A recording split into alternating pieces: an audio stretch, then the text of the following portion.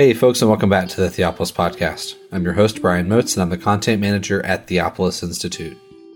In this episode, Peter Leithart, David Field, Alistair Roberts, and James B. John are going to discuss the genealogy of Jesus found in Matthew chapter 1. As always, you can find links to our work in the show notes, including a recent article by Peter Leithart on the coronavirus. We really hope that you enjoy and are sharpened by this discussion over this text, and here is our discussion of the genealogy of Christ in Matthew chapter 1.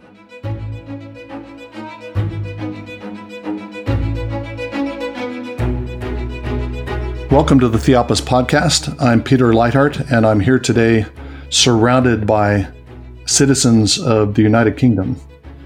We have Alistair Roberts, James B. John, who have been regulars during our recent series on genealogies, and then really happy to have an additional guest, David Field.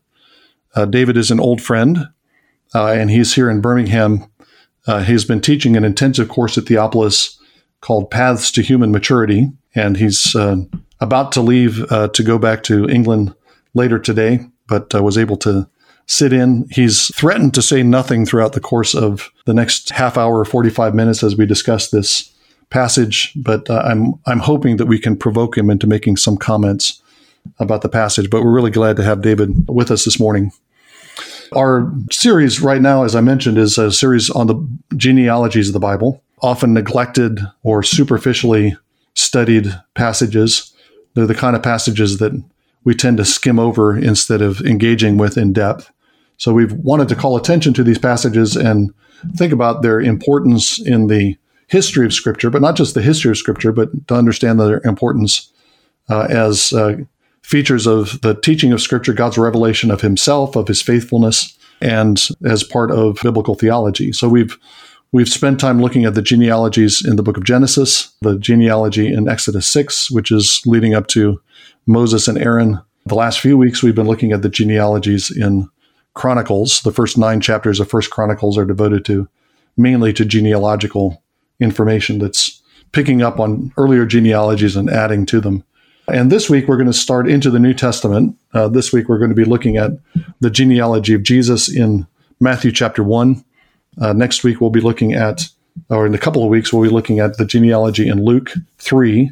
And then we want to spend some time at the end of the series thinking about genealogies in the life of the church, and particularly think through the implications of some of the things that Paul says about genealogies, especially in passages where he warns against obsession with genealogies.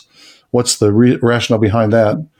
And just think more about, kind of sum up and think more about what we've learned through our studies in the genealogies.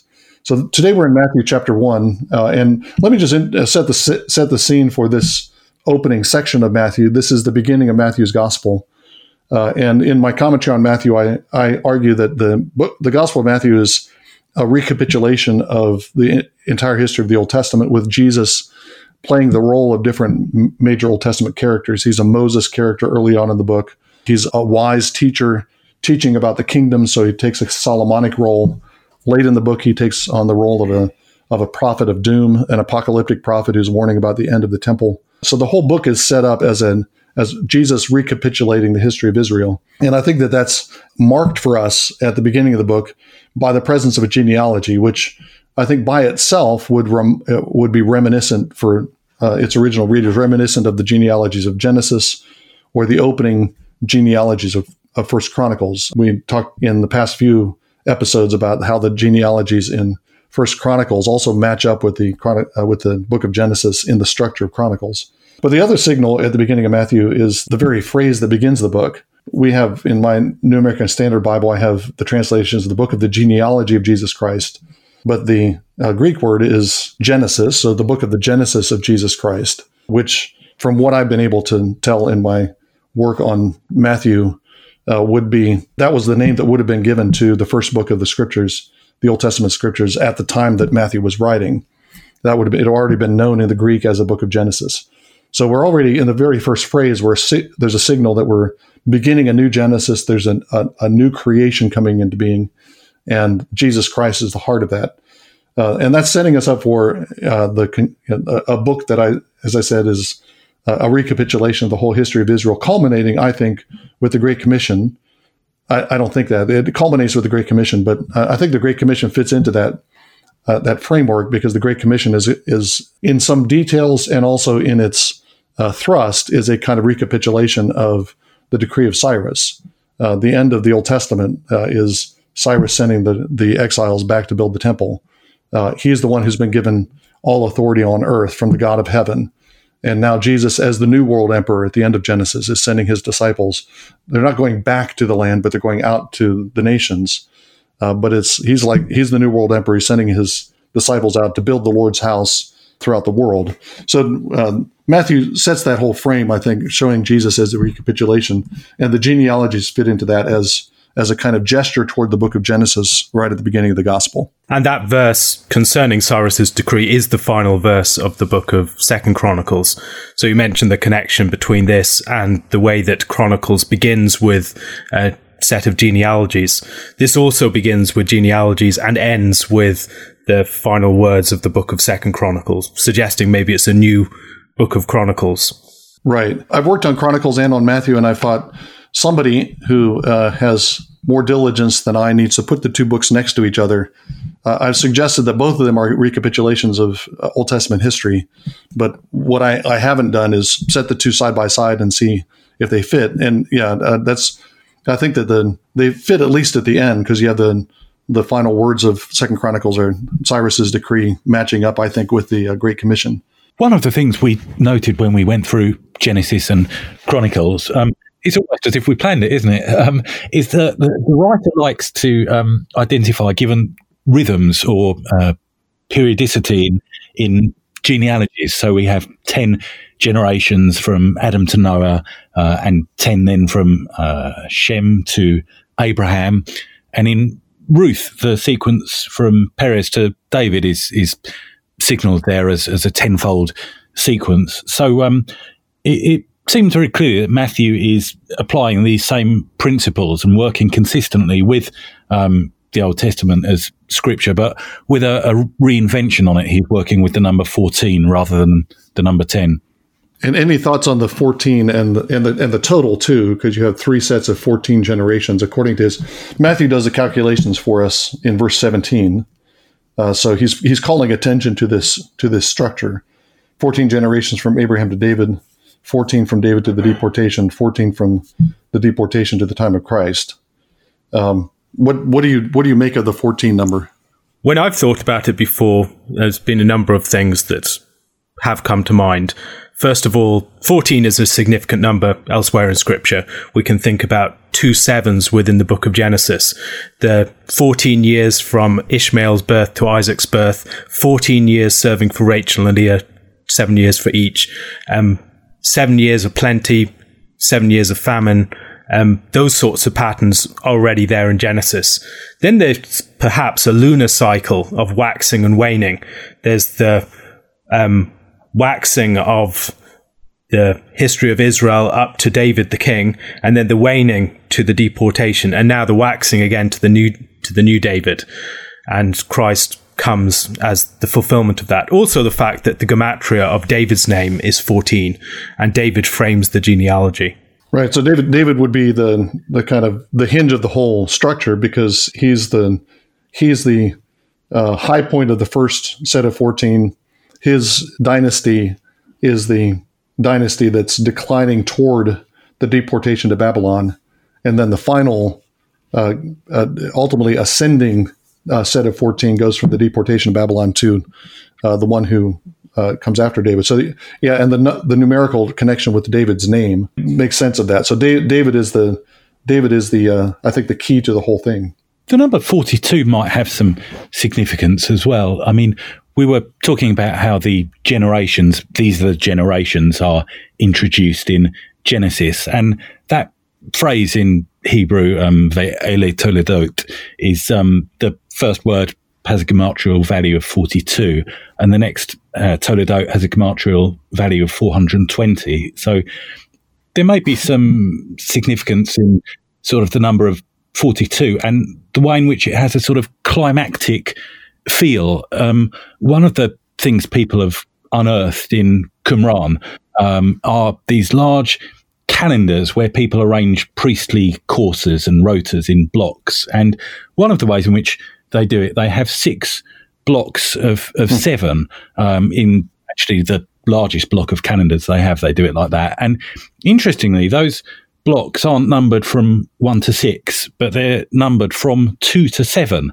So the sort of the 42nd course has this climactic Jubilee-like feel. It's a 7th 7, and the word for Jubilee, Yovel, actually has a gematria value of 42. So there seems to be these significances in the background. As it happens, just this week I was going through Esther, because it's just gone through Purim, and looking at the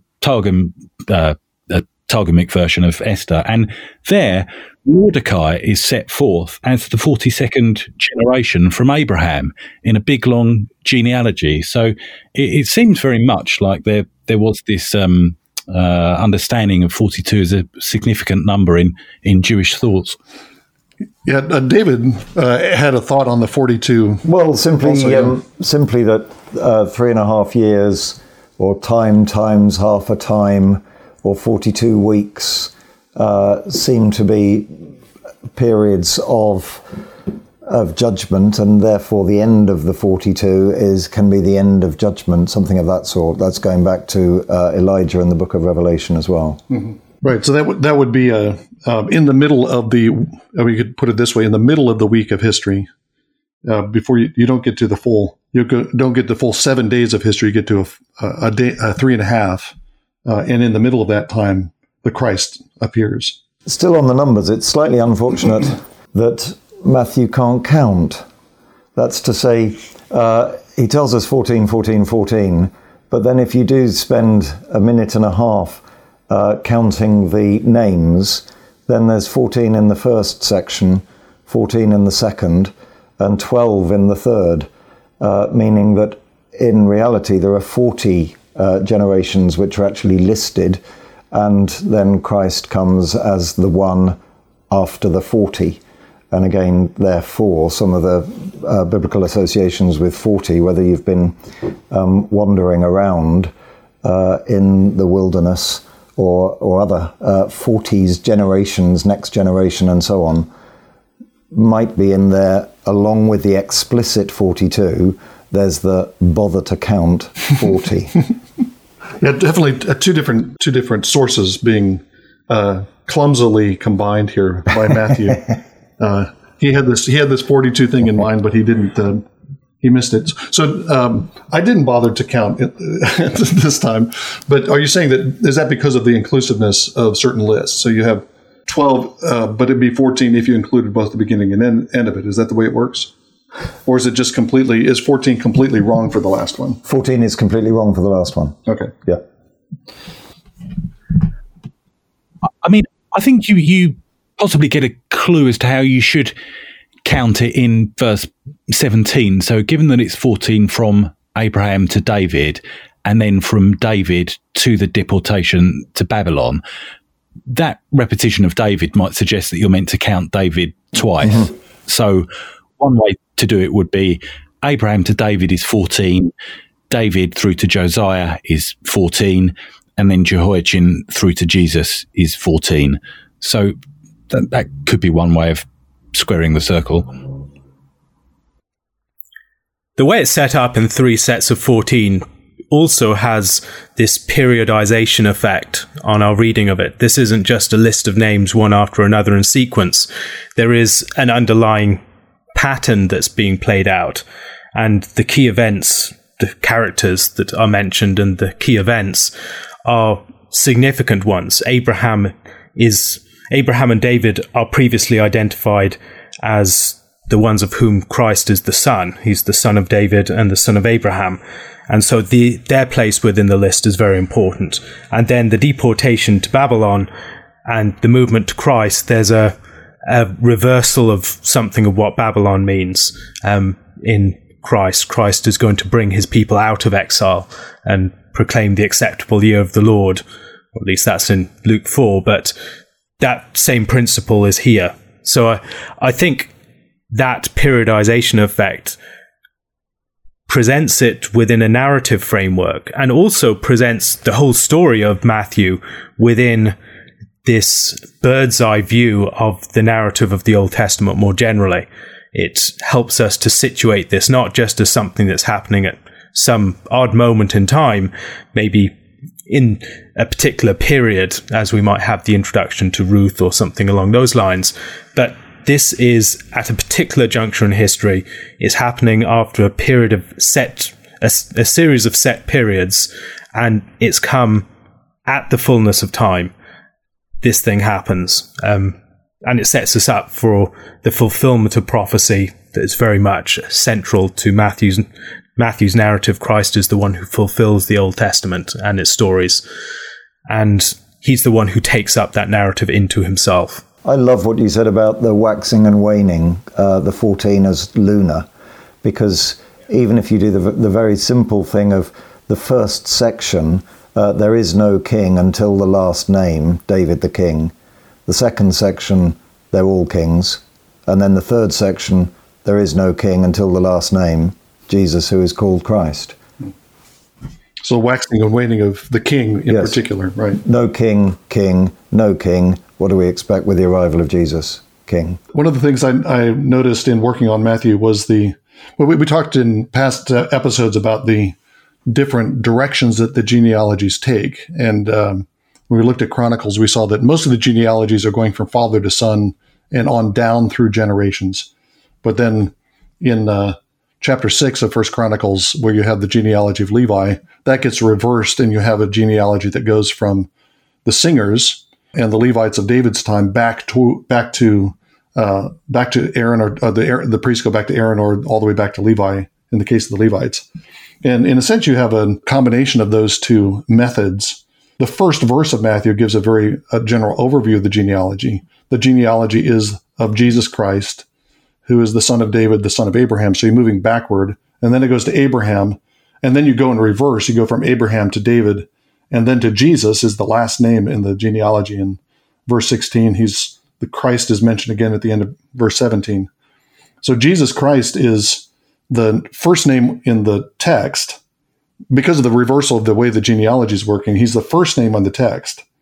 But then he's also the culmination of the genealogy, which I took it as having theological weight. Looking at the end of the genealogy, what we would naturally say is that Jesus Christ is the culmination of Israel's history. He's the ultimate fruit of Abraham. But Jesus' name appears at the beginning of the genealogy, and this is book of his Genesis, which suggests that in some sense he's also the root. It's a kind of a genealogical way of saying what Jesus says in John's Gospel, before Abraham was, I am. He appears at the beginning of his own genealogy. He's the Alpha and Omega of Israel's history, both the root and also the ultimate issue of Abraham and David.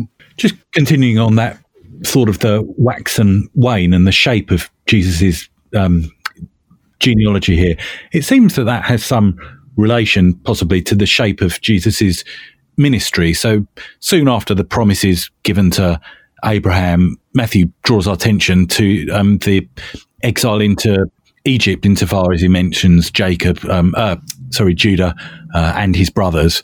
And that's going to be worked out in chapter 1. Jesus will soon be taken into exile, as it were, in Egypt, and will then return, and there will be a rise in his popularity. And like David, he will be declared as God's chosen son. And I guess we could see sort of the other side of that, a decline in terms of Jesus's descent into exile, into the exile of death ultimately, and of prison and the grave and so forth. If that's right, the final stretch would have a resurrection sense, in the same way that Jehoiachin's head is lifted up in prison. We could think of the way in which God has raised up Jesus. Yeah. One of the famous things about the genealogy, Matthew's genealogy, is the presence of several women, Tamar and Rahab and Ruth and Bathsheba. What do you all make of their presence in the genealogy? It's clearly not necessary for them to be included. There are genealogies in the Bible that don't include women at all. So Matthew has some kind of agenda Matthew the feminist, I guess, wanting to give not equal time, but wanting to give the women some space in his genealogy. Thoughts about that? Well, it doesn't seem to be the women so much as the particular women that stands out. We'd expect Sarah and Rebecca and Rachel, but those aren't the women that we actually find within, or Rachel and Leah, but those aren't the women that we find within the list, which suggests that these women are being chosen for something more than just the fact that they're women. The fact that they're women, I think, is significant, but there's something about these women that they have in common that maybe these other women that would be at the center of Israel's story for the most part, Sarah, Rebecca, and Leah, and others. And here, I think it's the fact that they're Gentiles, particularly. They're people who come in from outside. Tamar is presumably a Canaanite. Ruth is a Moabitess. Rahab, a Canaanite as well, and of Jericho. And when Mary comes along, and we're first of all prepared for unusual additions to the story, we're also prepared for so much of what Matthew has within his narrative of the outsiders being brought in. This is an upending of the expected members of the kingdom. It's fiddling with the typical story of election that Israel might have told itself. And so I think it's already bracing us for those themes. Yeah, and the fourth woman, of course, is Bathsheba, who, from what we can tell, seems to be a Hebrew, but is married to Uriah the Hittite. So the Gentile association is there even with her. Yeah, I mean, she may have been a Hittite, in fact. I mean, it's hard to tell, but at least in Nathan's parable to David, it sounds very much as if Uriah has grown up with Bathsheba. It sounds as if she's from his clan and so forth. But I mean, going along sort of the other side of the coin of what you've said, Alistair, like inclusion is there, but then I think exclusion is there as well and goes hand in hand with it. So Matthew in verse 2 bothers to mention that Jacob was the father of Judah and his brothers. And then in verse 3, he bothers to mention Zerah, and Zerah's line is a dead end. We saw in 1 Chronicles when we went through it. It ends in Achor, in the business with Jericho. And so I think Matthew is not just interested in the inclusion of others and outsiders, but of the exclusion of people who might have thought they had a natural right. And that obviously becomes a theme in Matthew, with people coming from the north, south and east and west into the kingdom ahead of native-born Israelites. I also wonder whether there are ways of looking at the Old Testament story itself and seeing associations between these characters. Reading Genesis chapter 38, I think we can already see some ways in which the Moabites and Ruth might be connected with the story of Judah and Tamar. And we see some of those threads coming together in the book of Ruth. We also see ways that, for instance, Judah's wife is the daughter of Shua, and Bathsheba elsewhere in 1 Chronicles is called Bathshua. It seems as if there are already some affiliations or associations between these characters that are beneath the surface in the Old Testament, and maybe we're being invited to reflect further upon some other connections between them. The common idea is that these are scandalous women, and it's a sign of the mercy of God to have these women who are have some connected with some scandal or some hint of scandal that are then incorporated. I agree with Alistair. I think the accent really is more on the Gentile associations, because you have plenty of scandalous men. Manasseh is in the genealogy. You don't need the women to get scandal into the genealogy of Jesus. With that, the theological effect of that is that Jesus already embodies a Jew and Gentile rather in himself, in his own, literally in his blood, as it were, not as it were, literally in his blood. He has Gentile blood as well as Jewish blood. So he embodies that new humanity already. I think the scandal part is, I think, probably an overtone at least of what's going on, though. You have the Mary is named in verse 16 at the end of the genealogy, so she's the fifth woman named, and then we find out that she's pregnant without marriage, and Joseph, initially at least, thinks that it's a scandal and he wants to put her away quietly. So that the link with Mary, the setup that's leading up to Mary, I think, does have this overtone of scandal, and there is something to the idea that these women are included as signs of God's generosity to even to sinners, known sinners, and people with a shady pasts, as it were. Beyond the fact of scandal, a number of the women are also women that go to some extremes to ensure that the line does not die out. Think about Ruth, or also Rahab as the one who saves the spies, Tamar as the one to raise up seed for her dead husband, and to restore the line of Judah, which is just falling down into death in chapter 38 of Genesis. It seems that they are some of the most active women in the Old Testament to really intervene in the situation and try and sort out this crisis in the line of Judah. And that, I think, gives us an avenue into something more within this genealogy, that there are a number of points of crisis within the line. And that's hinted by reference to things beyond the explicit father-son relationship. So the reference to the brothers of Judah and the brothers of Jeconiah. In both of those cases, it's a group of people that descend into some sort of exile. And then later on, you can think about Shealtiel and the judgment that was upon Jeconiah. In each of these cases, we have a point of crisis, and then at the very end, we have the crisis that Joseph faces. And Joseph himself is a man that reminds us of crisis. He's the son of Jacob. He's someone who dreams dreams and then brings his family into Egypt. So in all these ways, I think we're being prepared for a genealogy which has had a number of deaths and resurrections, where God has intervened a number of times to deliver them from death, and where there are crises, but also the sign of God being involved throughout. God is going to raise up this seed, even from Babylon or from Egypt or wherever they may find themselves. And the women are often the ones who are particularly involved at that point.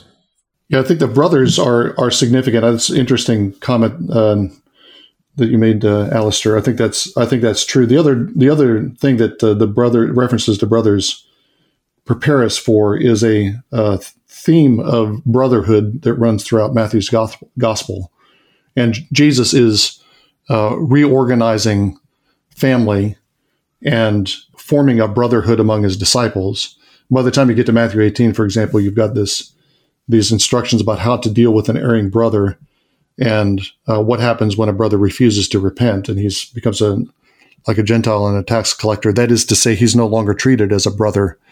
But you have this setup that's initiated here already in the genealogy. What do you think of the rationale for starting with Abraham? We'll see in the next genealogy episode that Luke traces back Jesus all the way to Adam. Why does Matthew begin with Abraham instead of Adam? I mean, you could say for the symmetry, it wouldn't work for the symmetry of his numerology, but is there some other import to that? And thinking about the contrast between the two genealogies, what are they getting at differently by having their different starting points? Well, throughout Matthew's gospel, the question of sonship of Abraham, as in the other Gospels, is a very important one. Who are the true sons of Abraham? And the question of sitting at table with Abraham, Isaac, and Jacob, who is truly going to belong at that feast? The way that God is the one who can raise up children for Abraham from the stones, that they shouldn't presume to say that they have Abraham as their father. And so the statement that Christ is the son of Abraham, I think, alerts us to, first of all, the fact that this will be a theme within the gospel, also to the nature of sonship of Abraham through election, not just some biological origin. And also maybe the fact that he's the son of Abraham, he's identified with Isaac, the one who comes is given back from the dead, as it were. Yeah, and I think the connection with the debate over what constitutes sonship to Abraham would link up with the brotherhood theme that I'm talking about. If Jesus is the seed of Abraham, then the family of Abraham is made up of those who are associated with Jesus. And that's, again, as you say, is redefining what sonship to Abraham means. One of the thoughts I had was the difference in scope of the two Gospels. Jim Jordan taught us to think of the Gospels organized by the sequence of priest, king, prophet, and then John's Gospel presenting Jesus as the man who fulfills all of these offices. And priest, king, prophet connected with a focus on the Mosaic order, a focus on Davidic kingship, and then a focus on prophetic ministry and the wider scope of the oikumene, the inhabited world. So given Matthew's focus on Jesus as Israel and Jesus having these Jewish roles, and especially early in the gospel, he's playing the role of Moses, tracing him back to the origin of Israel, that it fits. It's a suitable genealogy. Luke is dealing with Jesus as the introduction with a decree from Caesar Augustus and other references to the Roman Empire that put Jesus into this larger role. Jesus is ministering within the whole of humanity, not just within Israel. So that I thought maybe the genealogies are designed in order to fit with the different scope of each gospel. And in relation to your earlier point about Christ playing out the story of Israel within his life in the Gospel of Matthew, Abraham recapitulates the story of Israel in his life, and Christ recapitulates it, and there's a sort of fitting symmetry there. James, any thoughts on any of the names here? You've given us some insight in past episodes into the meanings of names and patterns of names. In a word, no. No, not in particular here, no. You do have some... I guess everything... That's right. Everything we've said about names, we've already encountered these names, so maybe there's nothing more to say than we've already said. I'll be interested to hear your thoughts on Shealtiel. So I suppose one of the interesting things about this guy Shealtiel is his connection with Jehoiachin's curse. So Jehoiachin is said to him by Jeremiah that he will be childless; he won't have a child on the throne, and the word describe his childlessness, Ariri, is actually only used of him and Abraham. So in Scripture, so it looks like they're at the end of their line. But then in 1 Chronicles 3, we do know that Jehoiachin has a child who is Shealtiel. So there is this sort of unusual fact that Jeremiah has decreed that Jehoiachin will be childless, but then on the other side of the exile, it in 1 Chronicles, so this is not Matthew's invention, in 1 Chronicles, Shealtiel is born to him. And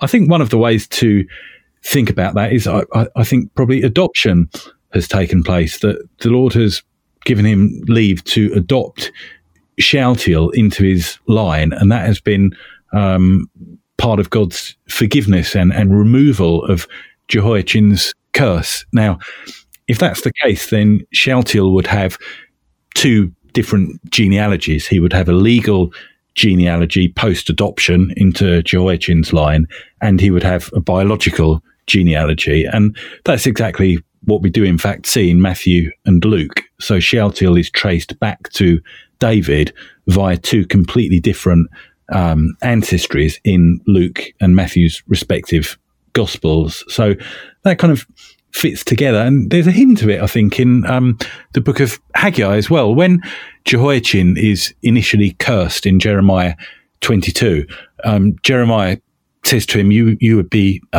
cursed, even if you were the signet ring on my right hand, I would still remove you. But then in Haggai to Zerubbabel, it said, I will make you like a signet ring. And so it seems like that reversal, that lifting of the curse is present in the Old Testament, and it's going to be brought out in Matthew when obviously ultimately in the crucifixion there is the bearing of the curse, but even in a more local way, in chapter 1, Joseph will form a bond, sort of take Mary into his family tree and shield her from shame and from public reproach. So there is this whole idea, I think, of ingrafting and then shielding from a curse. And that would make that bit of the genealogy another example of what Alistair was talking about with the threatened genealogy, the threatened line that's then revived. And in that case, it's the son that's adopted that is the one that saves or redeems from that curse. It's not the father that redeems the son, which very much, I think, fits into what Christ is doing with that line more generally. And maybe we should think about this in terms of a broader theology of incarnation. Christ doesn't just come in human flesh in some random body. Christ takes up the body of Israel as his own. He enters into this particular history, takes up this particular line, and in doing so, he assumes all the history, all the weight, all the judgment that has fallen upon that line. Thank you again for enjoying this episode of the Theopolis Podcast. For more information and for more content from Theopolis, you can check us out online at theopolisinstitute.com. We release new articles every Tuesday and Thursday on our blog, so you'll want to make sure to look out for those. You can also find us on Twitter at _Theopolis and on Facebook if you just search for our name. If you've been helped, sharpened, and encouraged by this podcast, we'd really love it if you would go to iTunes and leave us a review. It just takes a few seconds, and it really will help us along in getting our content in front of new listeners. That's all for now, friends. We really look forward to being with you all again in the next episode. And as always, thank you so much for listening.